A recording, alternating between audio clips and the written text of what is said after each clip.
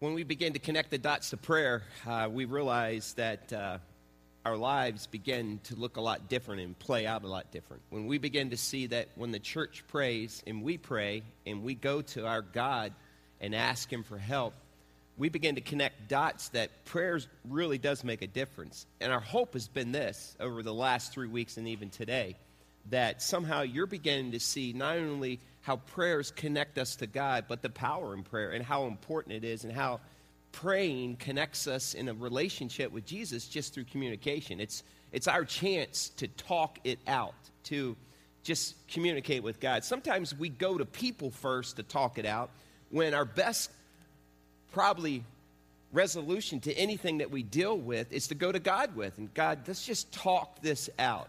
And so my hope is this, over the rest of this year, and maybe even the rest of your life, you begin to see the value in prayer. And you begin to see that there is a real God. He does hear our prayers, and He responds to them.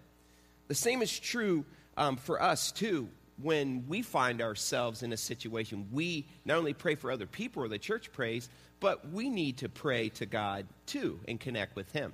And every once in a while, we recognize when we begin to tap into God's power that God allows us to do some things that we couldn't do on our own. Like, there's no way I could have made that decision. There's no way I could have walked into that encounter and spoke so boldly. There's no way that resolution could have ever come had I not talked to the Lord. And every once in a while, we just need a pep talk from someone to say, you know what? God has designed us not to just sit on the sidelines and watch everyone else's life and to watch everyone else connect to God and watch Him do unimaginable things, but He wants us. There's not one person that God has created, that, especially those that are Christ followers, that He says to them, you know, I just want you to sit on the bench the rest of your life and just watch the world from the bench. He wants us to be in the game. And I'm going to give you a little pep talk from a guy today that I think really captures what I'm trying to say, that we're not here to just watch. We're here and we can do something really awesome with God's help. Hear this pep talk from this guy here. Maybe this will encourage you. I think we all need a pep talk.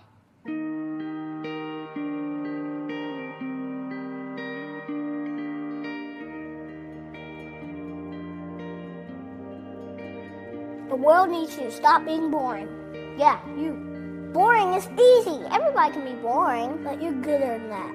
Life is not a game, people. Life isn't a cereal either. Well, it is a cereal. And if life is a game, aren't we all on the same team?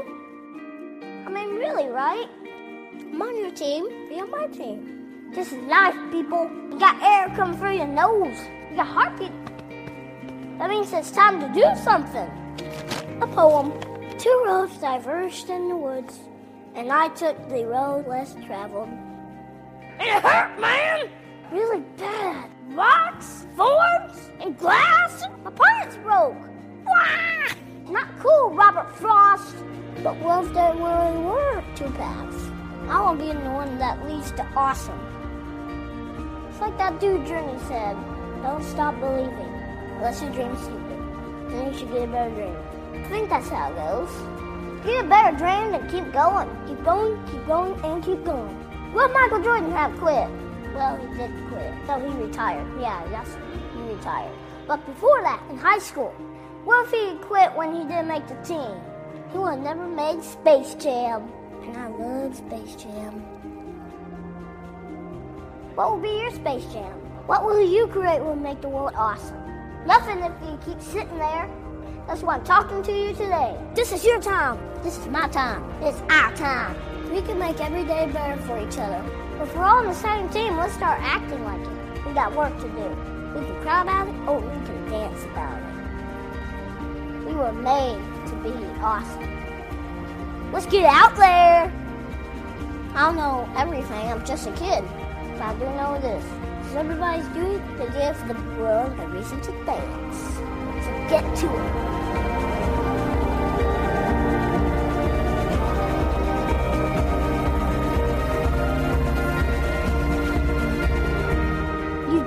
Pep talk.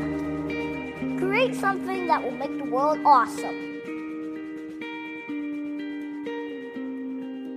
Play ball. It's a great, great story from this little guy, isn't it? It really is. And yeah, we were created to do something awesome. And when we begin to realize that, it's not because of our own ability, but God has designed us for so much more. And if we were really honest, there are moments where we don't live to our redemptive potential. We just fall way short. And sometimes we find ourselves trying to live vicariously through someone else's life. And we'll watch them and say, wow, look what God is doing. But prayer connects us vertically to this incredible God that loves us so much, who wants to tap his power into us and through us and allow the power that lives in us to come out. And prayer is what does that. And so exhilarating opportunities for us are only a prayer away. But we got to get off the bench. We got to tap into God and allow that to happen. And you know what I'm talking about. And maybe there's been periods of times when you've connected to God through prayer in an unusual way, and you've asked him to empower you, and you've witnessed yourself, because of God, you've been able to do something that's way beyond you. I don't know where you're at today, and we talked some about that last week, but maybe you're at this coasting point. You're thinking, I'm just coasting to the end. God doesn't design us to just coast to the end. He wants us until our last breath, our last heartbeat, to tap into his power and do something awesome. And so when we do that, the testimony of Jesus gets exalted and he gets propped up. We were created to do something awesome, and we're able to do that by praying. Grab your Bibles and turn to the book of Acts, Acts chapter 12, and I'll show you what I'm talking about. Turn to Acts chapter 12. If you need a Bible, our ushers will be glad to put one in your hand. Just raise your hand up. When the church is praying, when it's a praying church, all of a sudden these things that you have never witnessed before or only read about in the Bible or long to see happen begin to pop up on the scene. And so there's this sense where when we begin to pray together and we do it together, something great happens with God. But these opportunities only happen when we pray. They're a prayer away. Turn to Acts chapter 12, and we're going to see today that you and I can find great peace even in the midst of dire circumstances when we pray. Stand with me, and we're going to read just Acts chapter 12, begin with verses 1 through 4. Would you stand with me? We'll read it out loud, and then we're going to look at the rest of this chapter through the rest of the message. But let's set up this story today of how prayer allowed this individual to do something really, really unbelievable. Acts chapter 12, verses 1 to 4. Would you read it with me out loud, please? Ready, read. It was about this time that King Herod arrested some who belonged to the church, intending to persecute them. He had James, the brother of John, put to death with the sword. When he saw that this pleased the Jews, he proceeded to seize Peter also. This happened during the feast of unleavened bread. After arresting him, he put him in prison, handing him over to be guarded by 4 squads of 4 soldiers each. Herod intended to bring him out for public trial after the Passover. You have a seat. When we see this, it's a dire situation for Peter.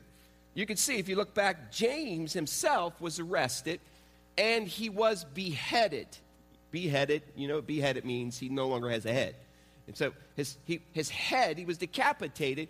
And so now Peter is seized by Herod. And truth is, he wants to do the same thing with him. So this is a dire situation for Pete. It's not, we don't often get grabbed because of something that we've done for the Lord and pulled away and get thrown into a jail. But in this moment here, James has been beheaded, and the crowd, it says, they enjoyed it. Herod was a crowd pleaser. If you study anything in church history, you realize that rulers like Herod loved to please the crowd because they knew if they could woo the masses of people, they would always be on their side, and it gave them more power. And so it says the Jews were pleased that James was put to death, the brother of John. Now think for a minute on behalf of Herod. He says, wow, if I can do this, and they're excited, and well, just grab another Christian. Let's grab him and let's take his head off. And so Herod had nothing but the intention of killing Peter and doing the very same thing, knocking his head off too, and watching the people join on his behalf even more so. In fact, it says in verse 4, look what it says in verse 4. After arresting Pete, says he put him in prison, handing him over to be guarded by 4 squads of 4 soldiers each. Herod intended to bring him out for public trial after the Passover. It means, in other words, he intended to. I love that phrase. It reminds me of Proverbs 19:21. Many are the plans in a man's heart, but it's the Lord's purpose that prevails.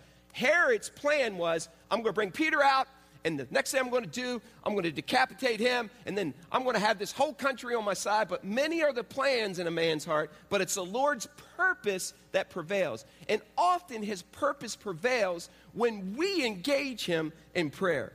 So just pull away from this. Peter's in prison. It says he's guarded by 4 squads of 4 armed soldiers. So 16 guys rotate through the night on different shifts, come in to watch him. And so his situation was very, very, very dire. In other words, he wasn't getting out of there. This was happening also because Peter was a righteous man, and not necessarily because he had sinned or he had done something wrong, he had disobeyed. Sometimes we find ourselves in situations and we ask God, why is this happening to me? I've been faithful, I've done this, I'm sharing my faith, I'm obedient, and you find yourself like, I'm not getting the best end of this deal. And often, if we're not careful, we can pull away and think, well, this isn't fair. See, we don't see the end of the story like God does. We only see, well, this is chapter 1 or this is chapter 20. God knows how the book ends, and sometimes we're in chapter 20, and chapter 32 has yet to be revealed. And if we're not careful, we can look at this and say, God, how come this is happening to me? I've done everything right up to this point. And God's saying, hold on. I got another plan. This is how the story's going to end. And you can often bail out on God here when he had this, and that ready for you if you just held on. And if the church was praying in this case, something incredible is about to happen. Often our setbacks are setups for God to come through in a big way. And here's an example of that. Pretty hopeless condition. Seriously. The ruling on the field by Herod had been given. He's going to die, and he's going to die after the Passover, and the whole country's going to celebrate, and I'm going to look good. In a few days, that would happen to Peter. So the ruling had been made on the field, probably by losing his head. There is always hope, though. And, I don't care how desperate your situation is. And most of you know this, and you've been there at some point, but sometimes we need to go back and remind ourselves. It doesn't matter how bleak and how dark and how depressed and how low and how unfair it seems. It's not over. Even though the ruling on the field looks like, man, I'm getting the short end of the stick here. When you have Jesus on your side and he is your advocate fighting for you, the end of the story hasn't been written yet. So hold on. God's plan is about to be unloaded on your life. Yet sometimes we refuse to believe the ruling on the field. And when you do that because you know this is what man says. This is what your boss said. This is what the doctor said. This is what the marriage counselor said. This is what the banker said. This is what the coach said. This is what your employer said. And if we're not careful, we can begin to believe what the man on the field says. And if we're not careful, we must recognize that God can change the plans of man. Let me explain to this. Some of you are football fans. In fact, a lot of you are football fans. If you ever watch a football game and there's a ruling on the field, maybe they're not sure whether the guy caught a touchdown pass. Let's just go there. They're not sure that he got both feet in before he went out of bounds. And so the referee, the man on the field, makes a ruling. And he says, no touchdown. He didn't get both feet in. Now, if you're a fan of this team and you're hoping that he did score a touchdown, and your mind's like, oh, bummer. But the good news is this. The ruling on the field has been made. But what do they often say? Let's go to the booth upstairs and review the call. Now, how many times has your team taking that decision? The referee goes over and he looks in this monitor and they talk to the man in the booth upstairs. And finally, the referee comes back. He walks on the field. He turns on his microphone and he says this. The ruling on the field has been overturned. And if you're a fan and he says, we rule touchdown. Now, if you're a fan of this team, you're like, yeah. It's exciting. And the reason it was changed, even though the referee on the field initially called no touchdown, but when it went to the booth, it got changed because the ultimate call was made by the person in the booth. So play that out in your life. This might be the ruling on the field that's being made in your life right now, in your marriage, in your finances, in your schooling, in whatever someone has told you, is saying you don't have what it takes. We're going to limit you in this area. You won't see reconciliation in this marriage. You won't. That's been the ruling on the field. But when we take it to our God in the booth through prayer, listen, it could change everything because he has the ultimate call on our lives. So how does that happen? It happens by us taking it to prayer to God. Why wouldn't we? Why wouldn't we, if we're not certain of the call on the field, why wouldn't we say, hey, hold it, throw out the flag, I want to go and I want to ask our God in the booth. That's our chance to throw out the flag, red flag as a coach, and ask God to review the call and let him have final. Yet some of us, we don't even go to the God in the booth. When God's saying, hey, you don't even run out of flags with me. Just keep asking. You're not limited to 2 in case it wasn't overturned. And prayer is our way of asking God in the booth to have the final call. And often he can overrule our condition. So Peter has a death warrant on his life. It's a matter of procedure before he's killed, before he dies.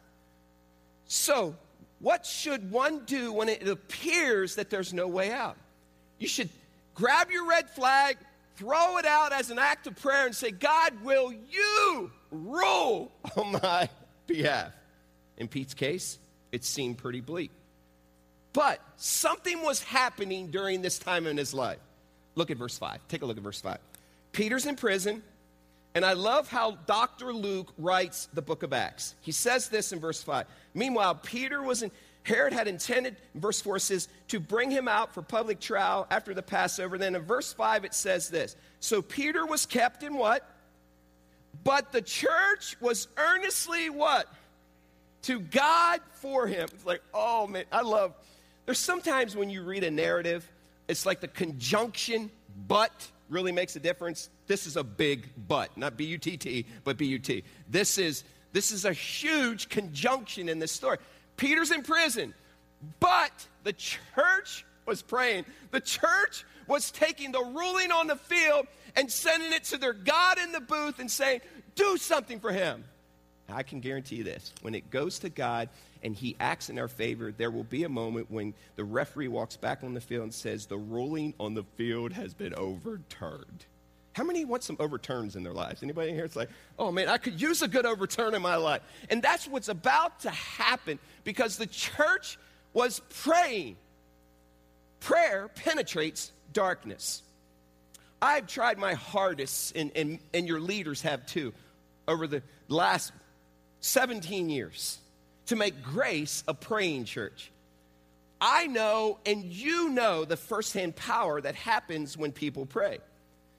We have such an incredible advantage as Christians. Now listen, if you don't have a relationship with Jesus Christ, you have no one to go to other than Satan. Let me tell you. And you know what his answer is? It's to kill, steal, and destroy. When you pray to God, he comes to bring you life.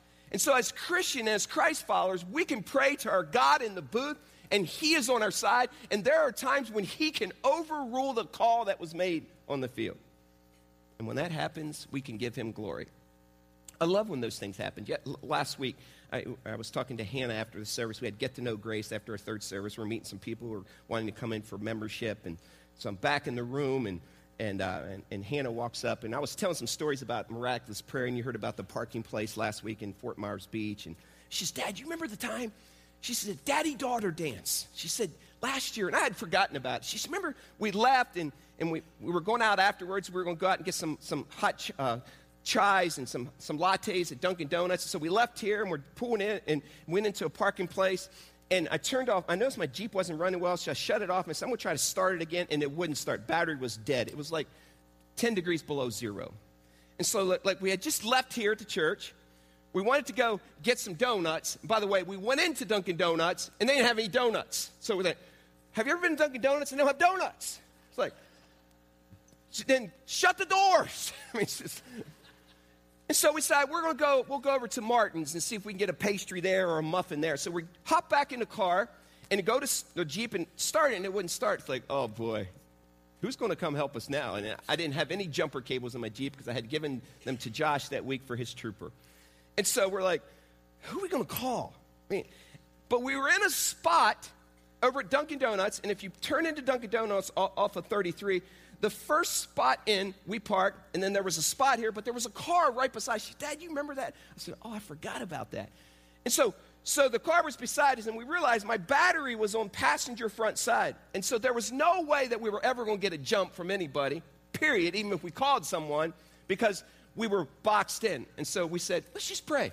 Let's just pray that this guy leaves, so that I had made a call for someone to come so they can get in. And so we bowed our heads in the Jeep, and we're praying, just like you would pray, dear God, I pray that this guy leaves because there's no way we could get a jump. It's cold outside, and it's 10 degrees below zero. And God, I know, this seems like a minute thing in the grand scheme of things, but we need to have someone come beside us. Dennis Dandino was coming, and he needs to get beside us in order to jump this vehicle. So we're seated there, and so we prayed, in Jesus' name, amen. And I am not exaggerating. And you could go to my daughter, because I'm known to embellish just a little bit. But I'm not embellishing here. And she says, Dad, do you remember when we prayed? As soon as we got finished praying, Jesus' name, amen, there was like 4 couples in there. A guy got right up, as soon as he said, Jesus' name, amen, like was in a rush, walked out the door, came out, jumped in his car, and drove away. And Hannah said, can you see what God just did?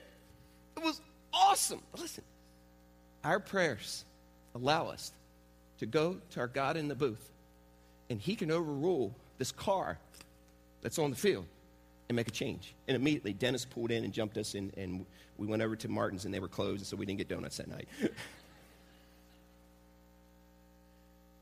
Prayer connects us to the God in the booth, that he can overrule whatever situation that you're facing. That's why we have a prayer encounter. I love when we pray as a church on Wednesday nights here. And you'll hear this until the last day I breathe my last breath. Please come out on Wednesday night and pray in a corporate way with the church. It is a special place from 6:45 to 7:45 upstairs in that room. That's why I love when I see Fight Club prayers being answered. That's why I love when I see remarkable ladies praying together. I love when people get together and pray. And that's why we pray a lot during our services. We pray with our hands laid over blitzes of things that we're sending out. We pray at baby dedications. We pray when we send out groups to go on mission trips. That's why I love this verse. Peter was in prison, but the church was earnestly praying. The calling on the field said, you're going to die, but it's about to be overturned by our God in the booth. Look what happens next. Look at verse 6. Verse 6 says this. The night before Herod was to bring him to trial, Peter was sleeping between 2 soldiers. Bound with 2 chains, and sentries stood guard at the entrance. Suddenly, an angel of the Lord appeared, and a light shone in the cell. He struck Peter on the side and woke him up. Quick, get up, he said. And the chains fell off Peter's wrist. Now, there's a couple things that really, really amaze me in this account. He was sound asleep on the night before he was going to get executed. Okay, you don't find that very exciting. Think about it. The next day you're waking up, your head is about to be lopped off. How sound asleep would you be that night?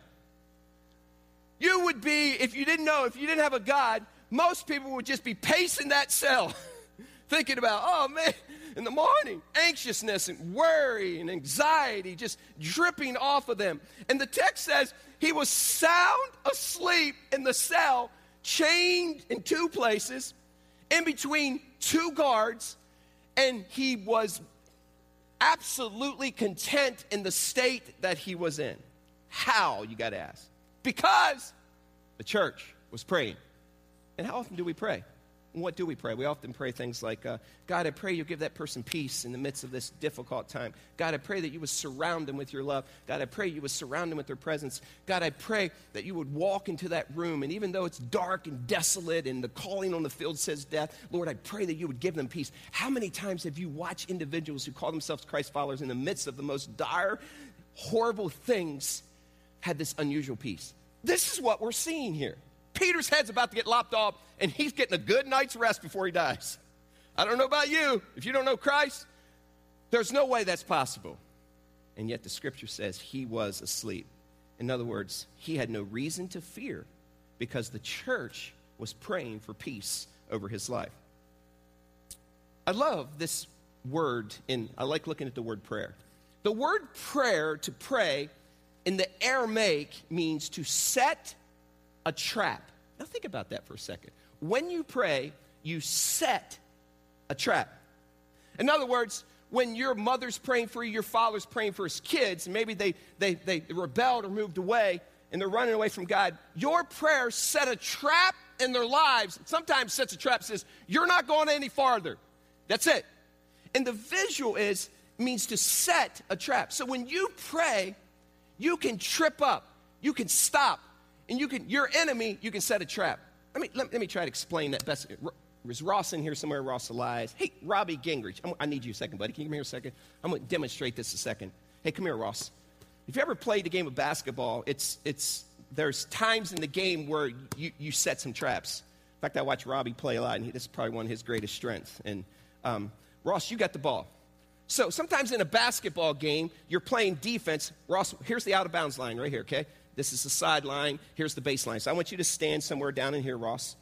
And during a game, if you're playing a man-to-man defense, Robbie, you're just playing man-to-man all by yourself. You're playing, he's trying to stop him. Robbie could probably stop him sometimes, but maybe not all the time. But so he's playing regular defense. And sometimes a coach has a signal during the game, and he says this, all right, when the guy's in the corner, when he's got the ball, go and trap. So if we walk in, both of us, where's Ross going to go? He's not going to go. He thought he's going to go somewhere, but he's not going to go anywhere. The picture is this. Thanks, guys. The picture is this. When you pray, your prayers set a trap on your enemy.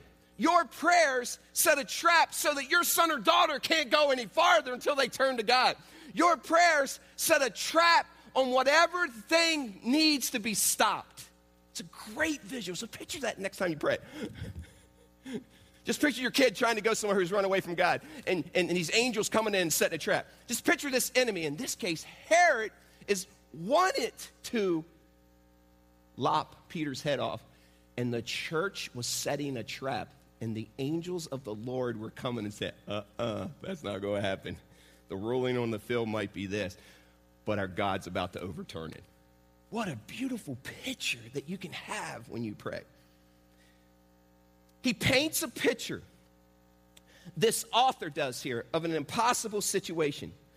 He paints a picture, though, of a man who's sleeping between two guards, chained down in two spots, guards at the door named Bubba and Bruiser, who says, you're not getting out of here. It seems impossible, but I want to say this. The ruling in the prison cell might have been made by Herod, but our God's about to overturn it.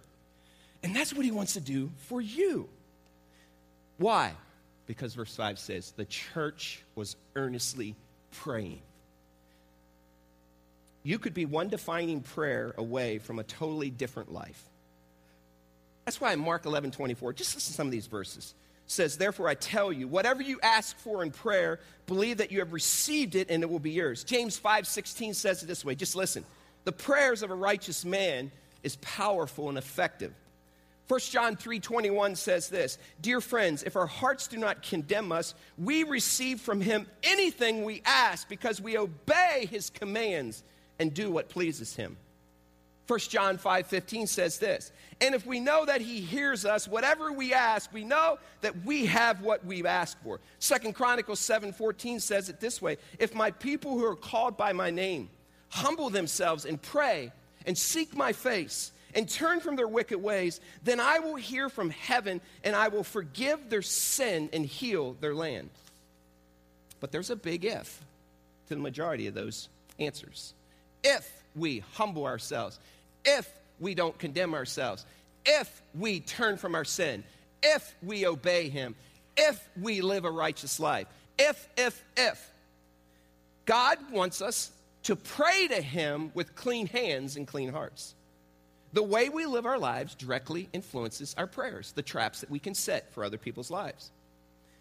So think about that. The greatest gift that you can give your family, the greatest gift that you can give your husband, the greatest gift you can give your wife, the greatest gift that you can give the person that you're praying for is to live an obedient, righteous life, because it says in James 5:16 and in 2 Chronicles 7:14, if we humble ourselves and turn from our sin, that our prayers gain more power. Think about that for a second.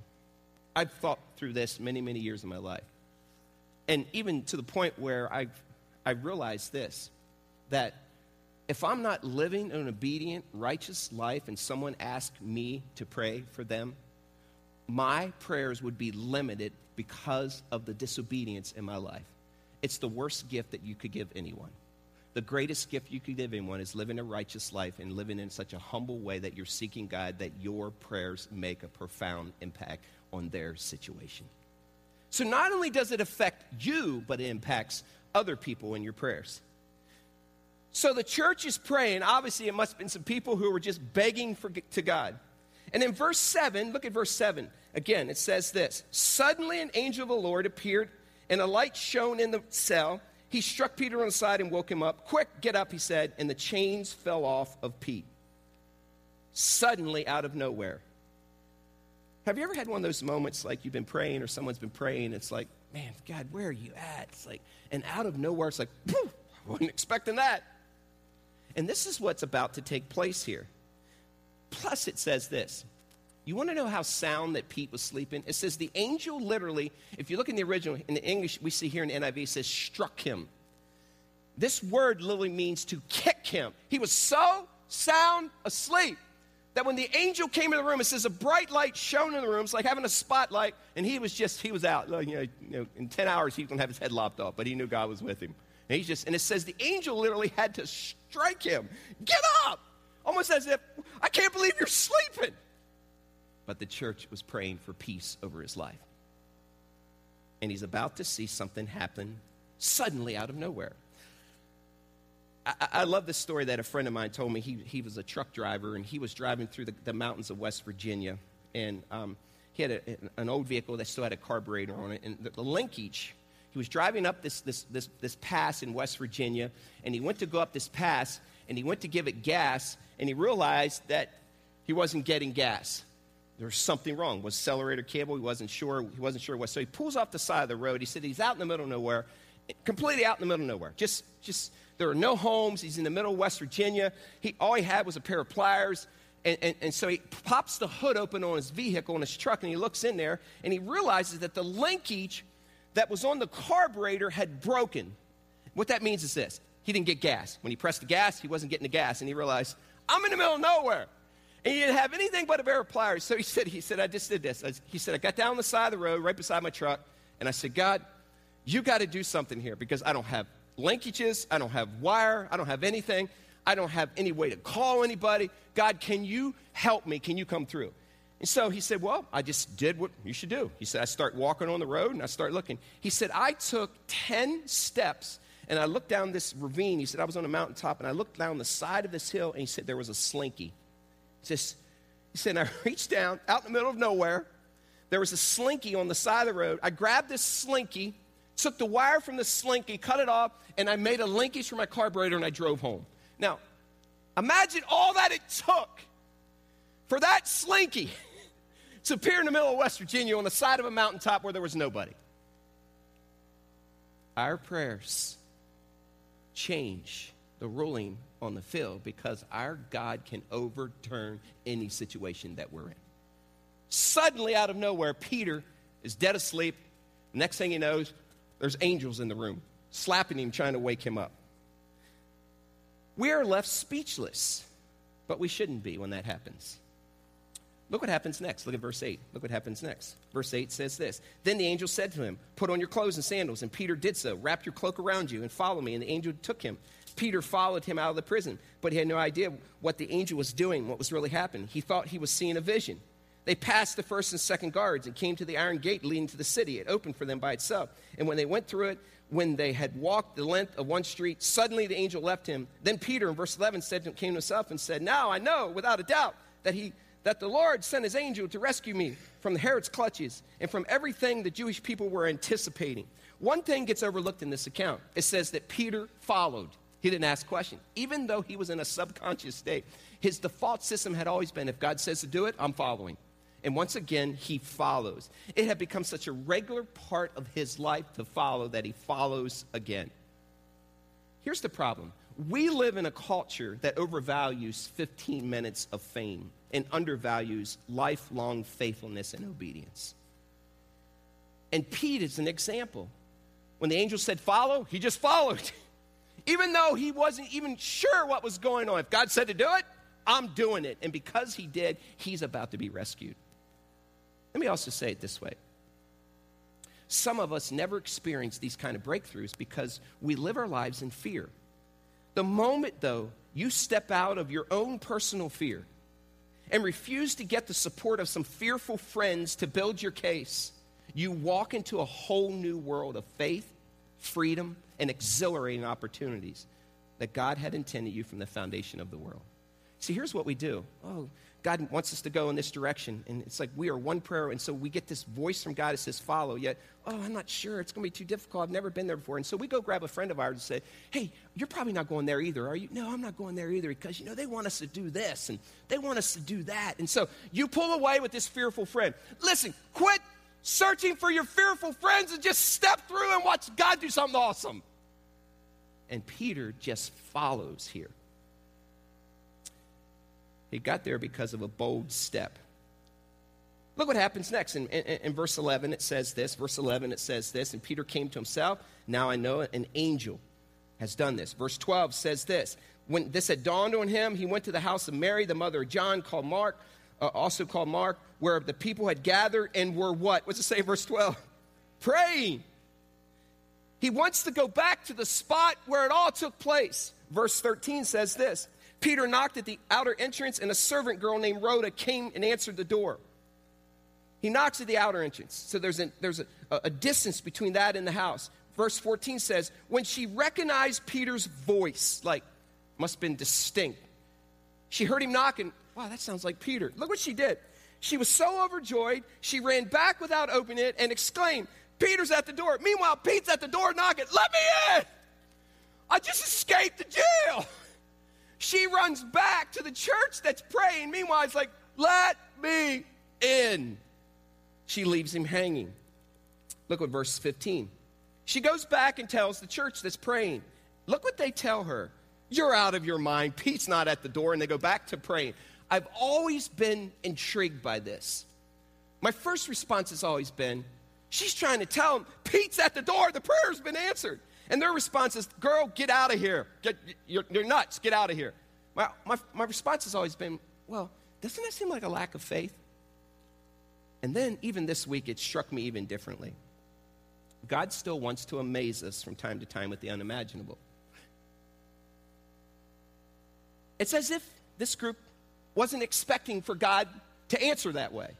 Do we sometimes? Aren't we surprised? We know God's going to answer, but in our mind, it's like, well, he's going to have us standing at the gate, and we're going to go to the emperor, and we're going to talk in his defense, and this is how it's going to happen, and that's how it's going to happen, and you got your day all planned out, and then God says, no, I want to surprise you and do something that was totally off of your charts. Isn't that why we read that God can do it more than we ask or imagine? I believe this is one of those moments that God just wants to say, hey, listen, I just want to surprise you by how I can operate and how I can come through.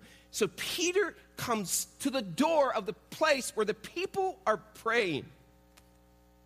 And they didn't expect it to happen that way. Look what happens next in verse 16. But Peter kept on knocking. And when they opened the door and saw him, they were astonished. And Peter motioned with his hand for them to be quiet and described how the Lord had brought him out of prison. Tell James and the brothers about this, he said. And then he left for another place.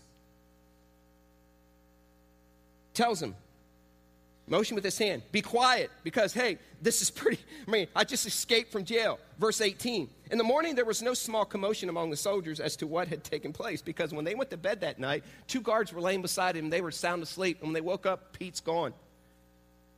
And God had suddenly intervened, and he had changed the ruling on the field. He had overturned the decision. That's what I want to happen this year at Grace Community Church. I want, like, no small commotions. I want commotions happening all the time in your life. I want people to see what our God can do, where obstructions are blocked and breakthroughs come through and the unimaginable occurs as a regular occurrence. I love it when family members see someone's life change.